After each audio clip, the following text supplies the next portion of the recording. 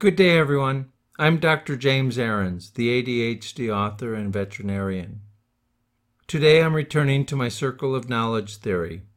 Learn it, then do it, then teach it. When I finished vet school and passed the California State Boards, my 10-year vision came to fruition. And finding a job in Paso Robles brought me into the second part of my life cycle of knowledge, the do it phase. I was ready and eager to apply the knowledge I'd mastered. That's why I'm celebrating the event with the song, Will the Circle Be Unbroken? One of the tunes Mary sang in the Leaner, Lunker, and Betsy band. This has been fun.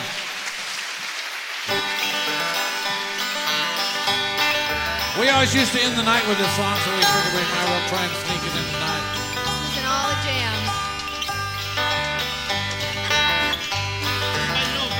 I was standing on the roadside on a cold and cloudy day when I heard the rolling of the carry that body.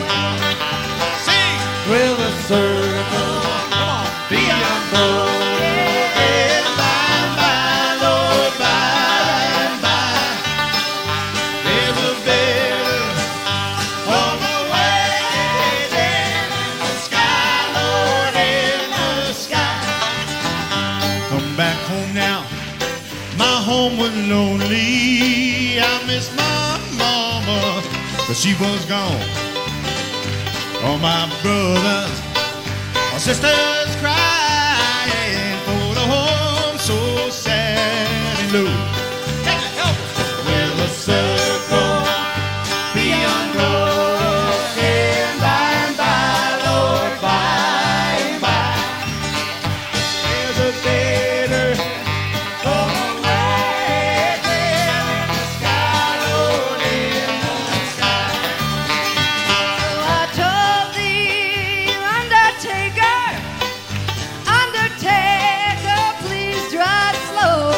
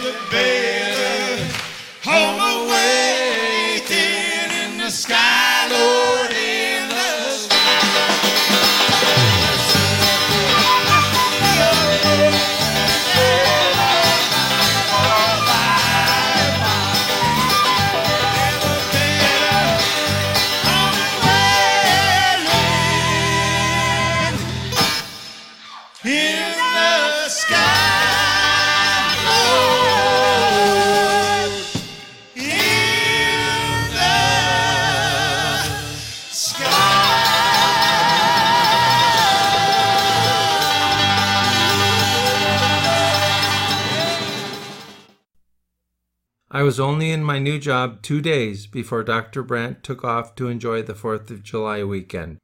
Telling him I felt confident handling the large animal calls, he handed me the keys to the vet truck. I was on my way, on my own, and excited to fulfill my future. Chapter 21. The New Veterinarian. Immediately after graduation, I started my job in Paso Robles. I was contracted to work 40 hours a week, taking emergency calls for extra pay. I was looking forward to applying my learning to real-life problems, and was even more eager to start making some money. The job was challenging, but I was undaunted.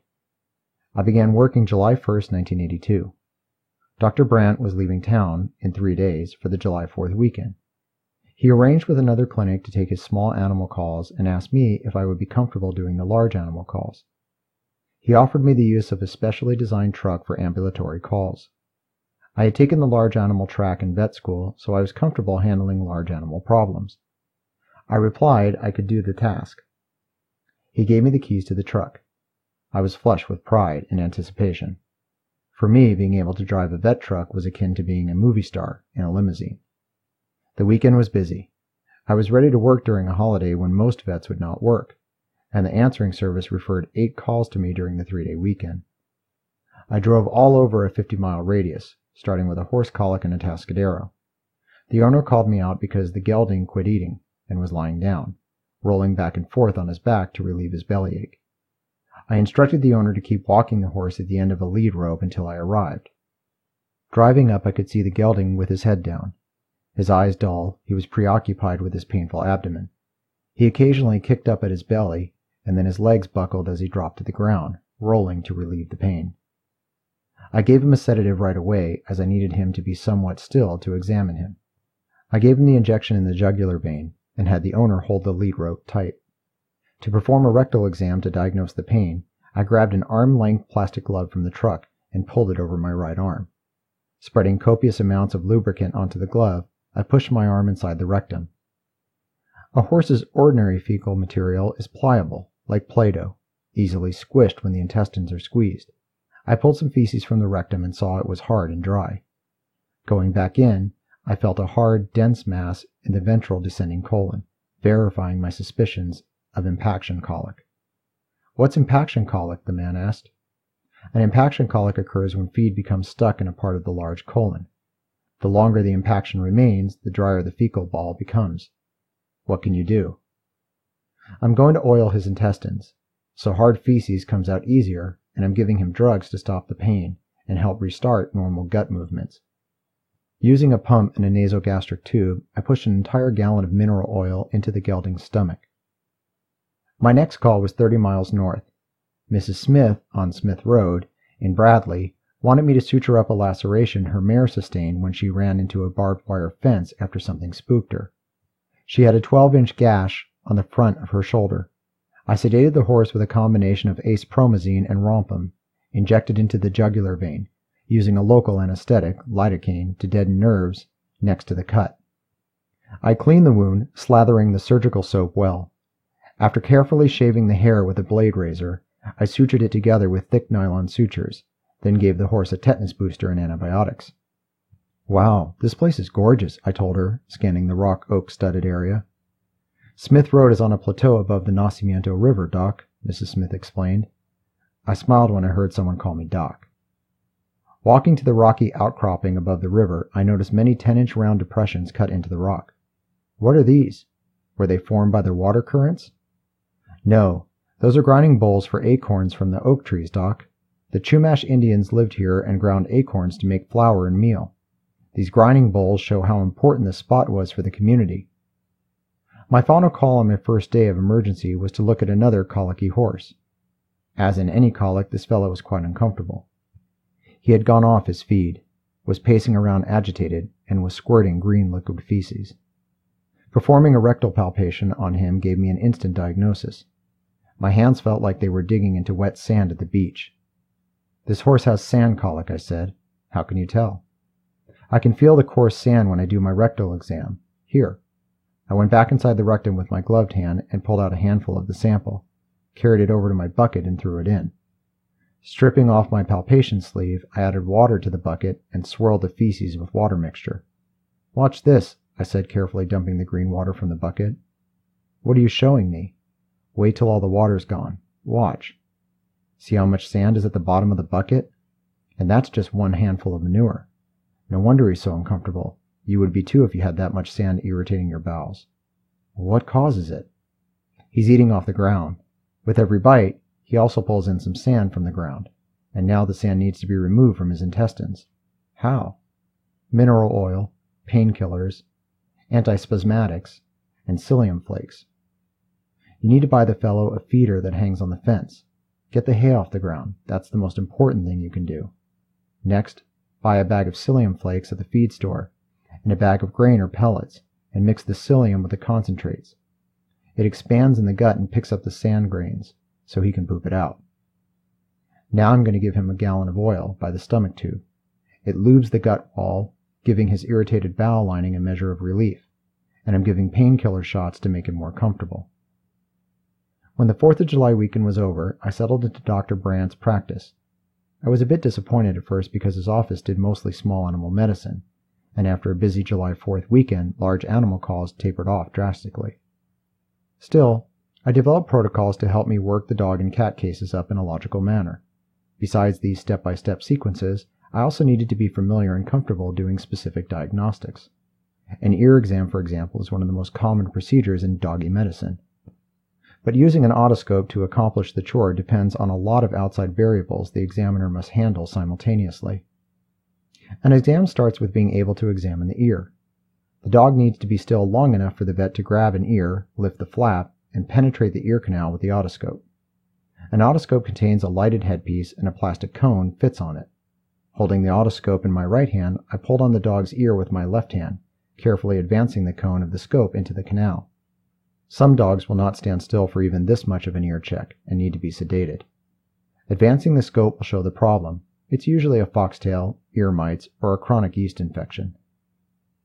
Even for the most ordinary ear tissue, removing a foxtail from an ear canal took time for me to master because I needed to manipulate the otoscope and alligator forceps simultaneously. I am right-handed, so I start the exam by pushing the otoscope in with my right hand. If I see a foxtail, I reposition, carefully switching the otoscope to my left hand.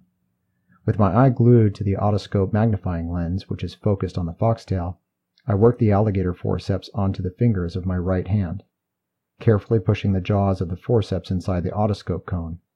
I slowly advance until the open jaws of the forceps touch a part of the foxtail. Then I close the forceps, usually retrieving the foxtail. There are inherent difficulties with this approach. If the alligator forceps go too deep into the ear canal, the eardrum could be ruptured. Success also depends on the person assisting. I need the dog held securely to stop him from squirming or moving his head. An improper grip is irritating because we have to reposition and restart the sequence. A helper who is comfortable holding the animal correctly is indispensable here. I also needed pointers on doing dog spays and dog castrations. Castrations are relatively straightforward. Once anesthetized, the technician shaves the hair off the testicles. Ready for surgery, I make an incision into the scrotum, manually extracting the testes. Once the vas deferens and the testicular artery and vein are isolated, they are tied off or ligated. The testicle can be cut from the vessels and removed, and the bleeding stopped by ligatures, ties that go around a blood vessel to prevent the oozing. Simple interrupted throws of a monofilament suture material close the skin, and the dog is allowed to recover. Dr. Brandt showed me I was cutting too far back into the scrotum, which could cause a healing problem because the skin is so thin up in that spot. He advised me to make the incision more towards the middle of the belly, where the surface was thicker, and the sutured skin was more apt to heal correctly. Dog spays are harder than castrations. The surgeon must enter into the abdominal cavity, digging deep into the organs to locate each of the 2 ovaries.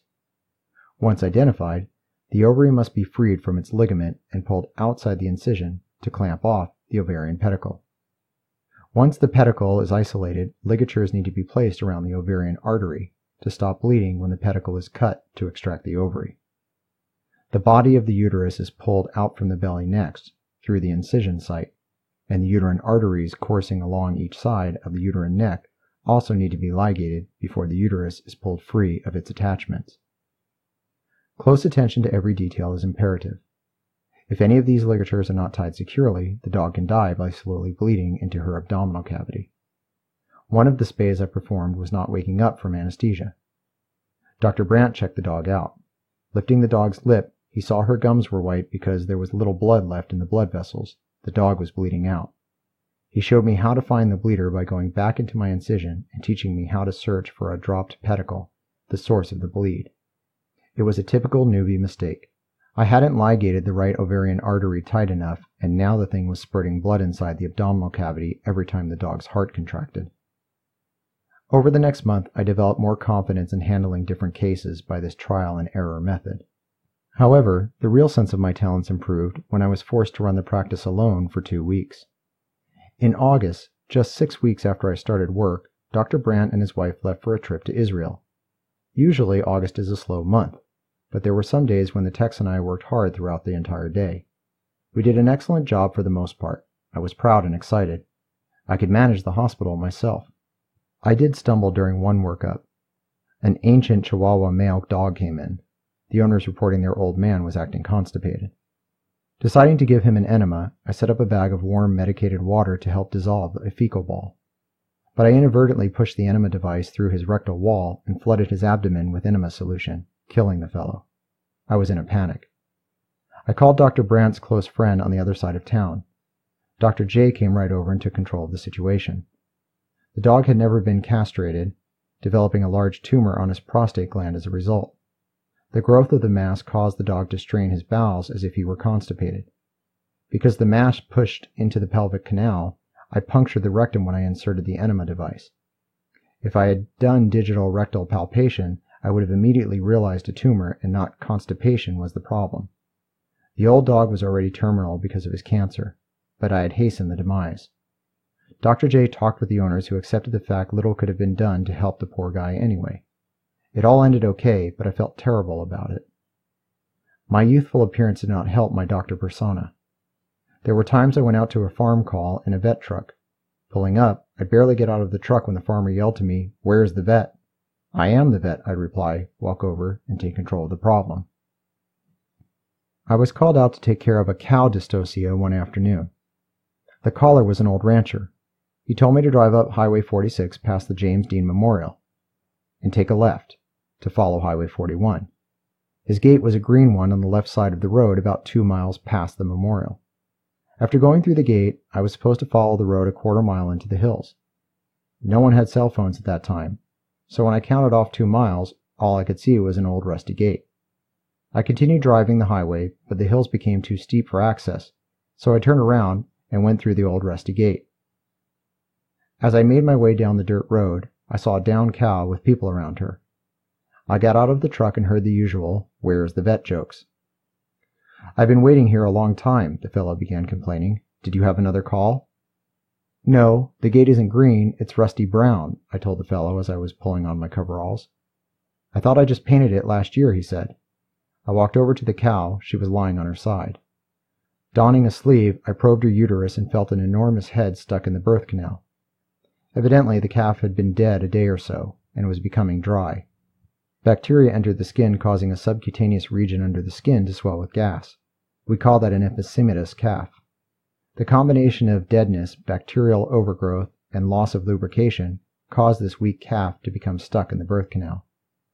The calf was too puffy and dry to pull from mom without some fancy tools. It needed to be cut up inside the cow and pulled out in pieces. I went to the truck to retrieve the fetidome, a device with 2 24-inch long metal tubes welded together. Passing a coarse wire through one of the cells, I manipulated it under the calf's body and around his neck. I was going to saw his head off. With the wire circling the neck, I grabbed the end and threaded it back up the open phytotomy tube. "Ready?" I asked the rancher. I showed him how to use specially designed handles to grip the jiggly wire.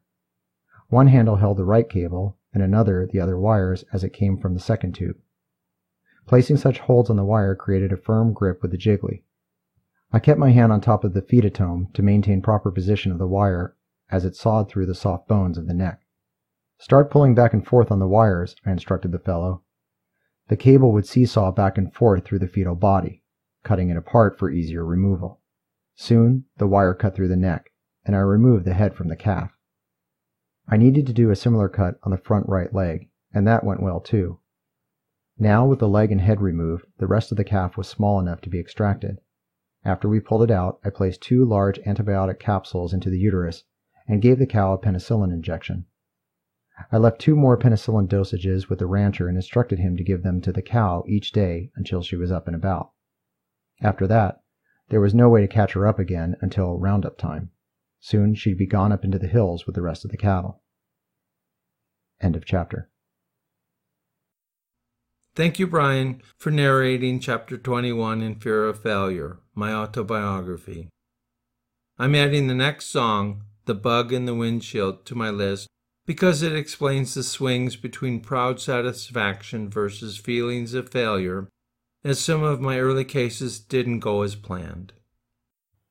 This next one we're going to do is one that I picked, and the main reason I picked it is because my husband has, is it 2 or 3 Mary Chapin Carpenter tapes in your truck? And every time I get in that truck, this song seems to be on there, so I think he likes it a lot, so we're going to do it. It's either that or he's trying to get you to wash the front of it a little bit more. I'm not sure which. You'll get it in a minute. You'll understand that one in a second. 1, 2, 1, 2, 3.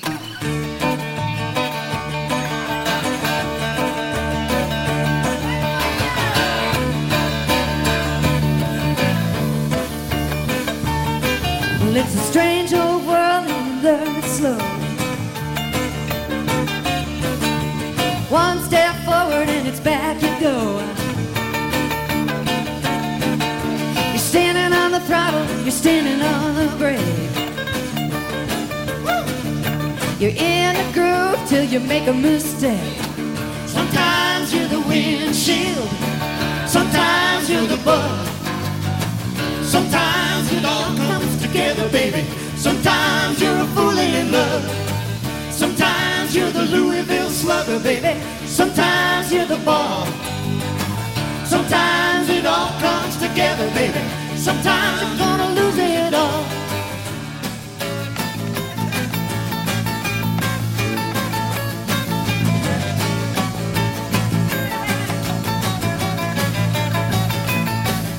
You gotta know happy, you gotta know glad. 'Cause you're gonna know lonely and you're gonna know sad. When you're ripping and roaring and a coming on strong,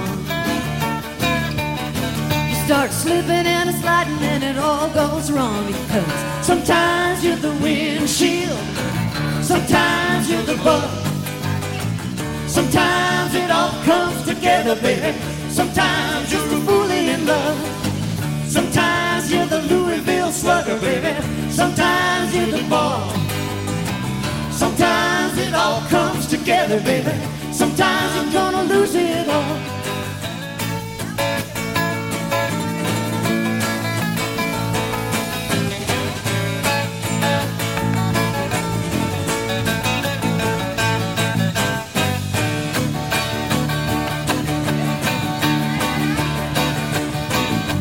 one day you get the glory and then you got 9. One day you're a diamond and then you're stone. Everything can happen in the blink of an eye.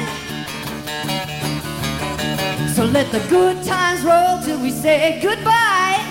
Sometimes you're the windshield. Sometimes you're the bug. Sometimes it all comes together, baby. Sometimes you're a fool in love. Sometimes you're the Louisville slugger, baby. Sometimes you're the ball. Sometimes it all comes together, baby. Sometimes you're gonna lose it all. Sometimes you're the windshield. Sometimes you're the bug. Sometimes it all comes together, baby. Sometimes you're a fool in love. Sometimes you're the Louisville slugger, baby. Sometimes you're the ball. Sometimes it all comes together, baby. Sometimes you're gonna lose it all. Sometimes.